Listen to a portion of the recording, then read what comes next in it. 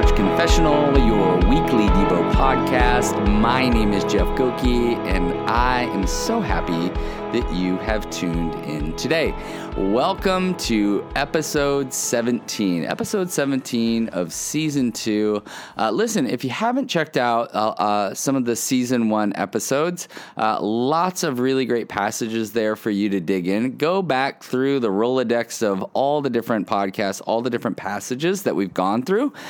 And check them out. I would love if you could share some of those with your friends. I have this really cool idea of going, hey, a group of us are getting together, listen to this podcast, and then let's discuss it as friends. That would be so cool. That would mean that we're not just taking one podcast or one passage and just leaving it as a podcast. We're actually taking the next step, and we're inviting our other people into it, inviting ourselves into it, learning and growing together. I think that would be so cool. I would love if some of you would actually do that. I think it could be a new way of kind of learning together, growing together. When I grew up, we always had this, like, it's my personal relationship with Jesus Christ, which is true. But it was all about me and me growing and me getting better. And I think, yes, absolutely. But we are a part of a body of Christ, Paul says. And a part of being in a body is that what happens to you impacts other people. So, yes, it is your personal relationship with Jesus. But it's so cool when the body of Christ comes together, learns together, grows together. So I always love when, like, hey, I heard a passage or I heard a podcast and it just rocked my world. I'd like to share that with you because it encouraged me. I think it would encourage you, and maybe we can get together and talk about it. That is when the word just becomes alive, one, to me, but now I've introduced or brought other persons or other people into that discussion with me. I think that would be really cool. Anyway, hope you're having a great day, afternoon, morning, wherever you are, on the road, going for a jog, getting the kids in the car. Hope you're doing great. Thanks for joining back in. James 4, Chapter 10. Here's the great thing about this passage. I woke up this morning with this passage on my brain, and I immediately sat down and said, I have got to work through this. It's always cool when you get woken up with a verse. I had to go look it up because I couldn't remember where it was, but it is James 4, Chapter 10, and it says this: before the Lord, and he will exalt you. As I've said many times on this podcast, I've been in counseling now for a couple years, almost 3 years. Actually, it'll be 3 years, I think, in May.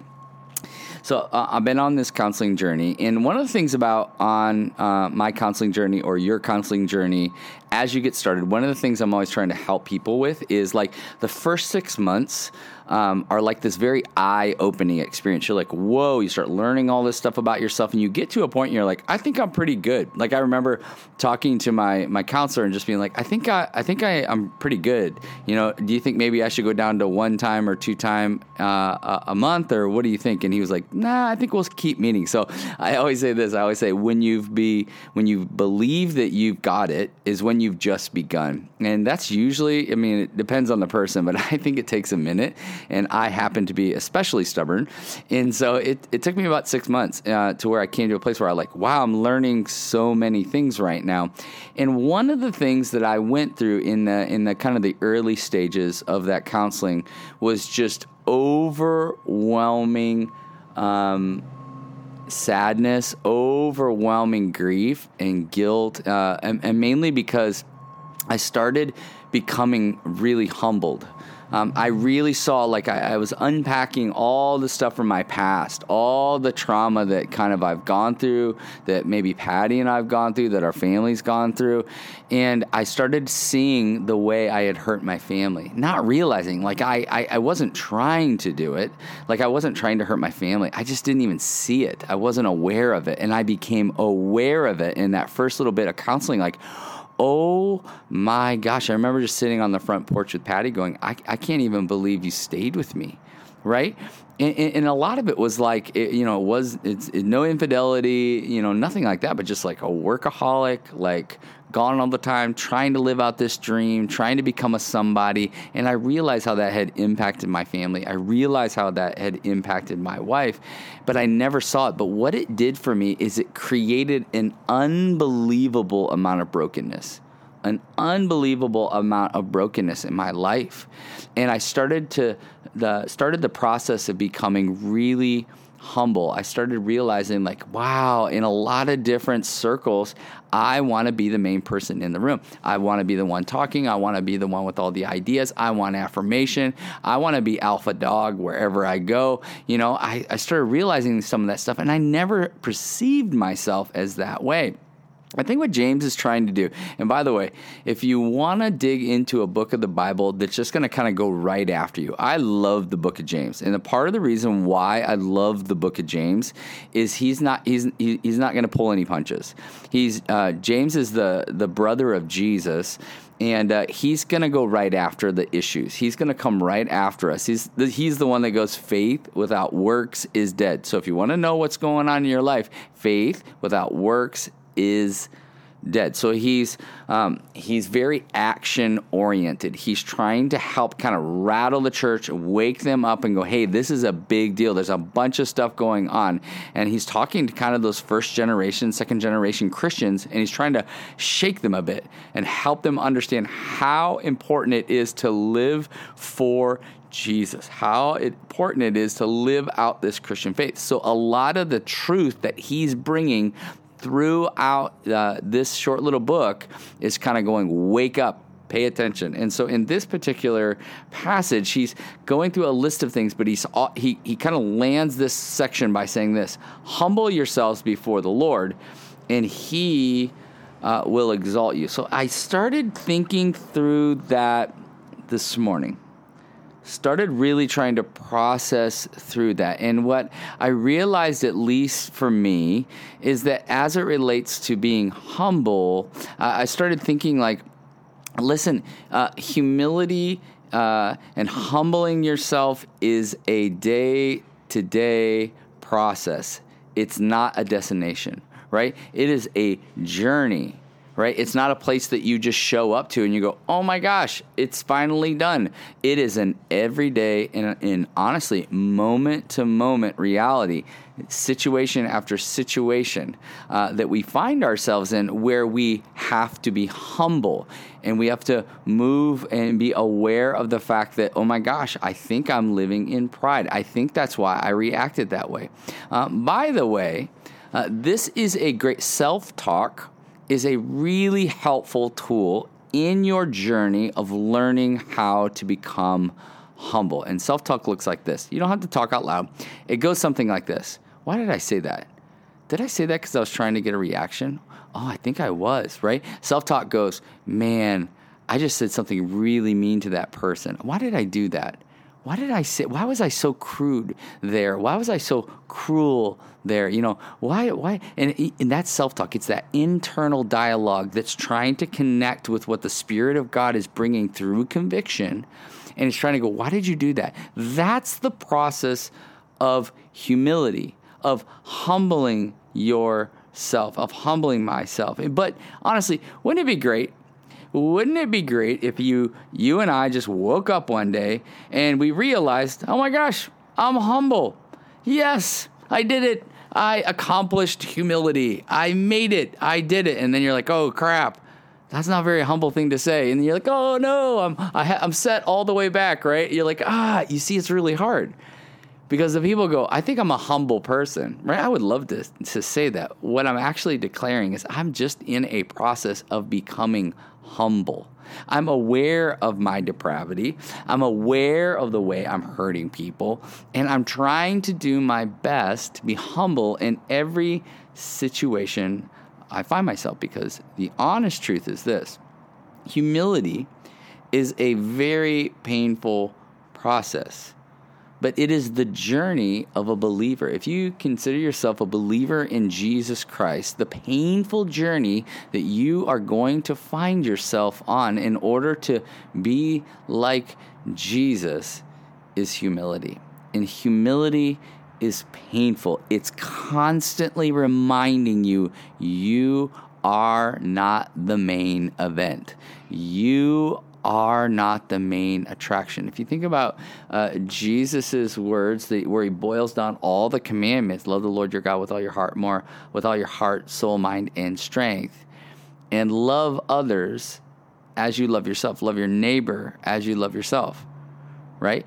This is I have to make myself less to see other people, to see God in what he's doing. It's a constant process, a perpetual process for those of you who are genuinely following after Jesus. And this is what James, the brother of Jesus, is trying to get after. And this is why he's so honest. It's why he's so straightforward. It's why he's not mincing words. Isn't it nice to have somebody who's really honest in your life? Like, it's one of the things I really love about my wife. It's painful and difficult, but Patty, my wife, does not mince words. She gets right to the point. I've always said one of the beautiful gifts that my wife offers me is that I never have to guess. I never have to guess how she's feeling. I never have to guess what she's thinking. She won't say it if she doesn't want to say it. But if she says it, she means it. It's 100% real. This is James. He's presenting very straightforward truths to you and I and to the early church. And he's going like this: y'all need to humble yourself before the Lord. You need to humble yourself before the Lord. This is why so many things are going astray. But so often, what James is trying to help us understand is this. So often we want exaltation, right? He ends the passage by talking about exaltation, about that the Lord will exalt you. So often we want exaltation without sanctification, right? And if you remember that sanctification is the process in which we become like Jesus. Right? Sanctification is this humble process of becoming like Jesus. You know, it's the place where we wash our followers' feet. If you remember what Jesus does there, he washes his disciples' feet. The God of the universe takes his creation into his hands and he washes their feet. It's the place where we stand before the Sanhedrin and being wrongly accused and we don't say a word. I've always found that moment of Jesus just mind-blowing to him. Everything about that moment before they send him to the cross, send him to be flogged, everything about that moment is wrong. It's sinful of what they've done. They brought false accusers, like they had them, they lied. And Jesus remains quiet. It's unbelievable to me. It's what we're being called into. It's the place where we learn to forgive when they know not what they do. If you remember Jesus on the cross, hands extended. Father, forgive them. They know not what they do. I mean, that's a mind-blowing model for you and I to really learn from. It's you and I in a very practical way every day, dying to ourselves, right? Every single day going, you know what? I'm going to do the dishes for my wife because she loves that, right? I'm going to spend that special time with my kids instead of watching TV because that's what they need, right? I'm going to not say things in that meeting. I'm going to let this other person who's really kind of a couple levels, if you will, below me, because I don't even care about structures. I don't even care about hierarchy. I care that they feel valued. They feel loved. And I love seeing them get the credit for something that I did, right? How many of us want to go, I did that. I was the one who came up with that awesome idea. I feel it in me, don't you? Sometimes James is like, humble yourself. Look to Jesus. Look at what Jesus does. How about this one? How about as you walking into Starbucks, opening the door for somebody else? How about letting them go in line in front of you? How about letting that guy who's merging, on the highway, that dude who's always trying to merge in at the last minute, why fight him? Let him go. Humble yourself. The way that Jesus has humbled himself. You see, this is what it looks like to become and live like Jesus in the pursuit of seeking after humility. This is what he's calling you and I into. This is what James is trying to get us to. He's like, look, you want to move past the sanctification to get to the exaltation. It doesn't work that way. You got to go through that sanctification process, that humility process to become like Jesus. And when you do that, now we're moving into that process of exaltation. You see, humility is a daily denial of self to become like Jesus.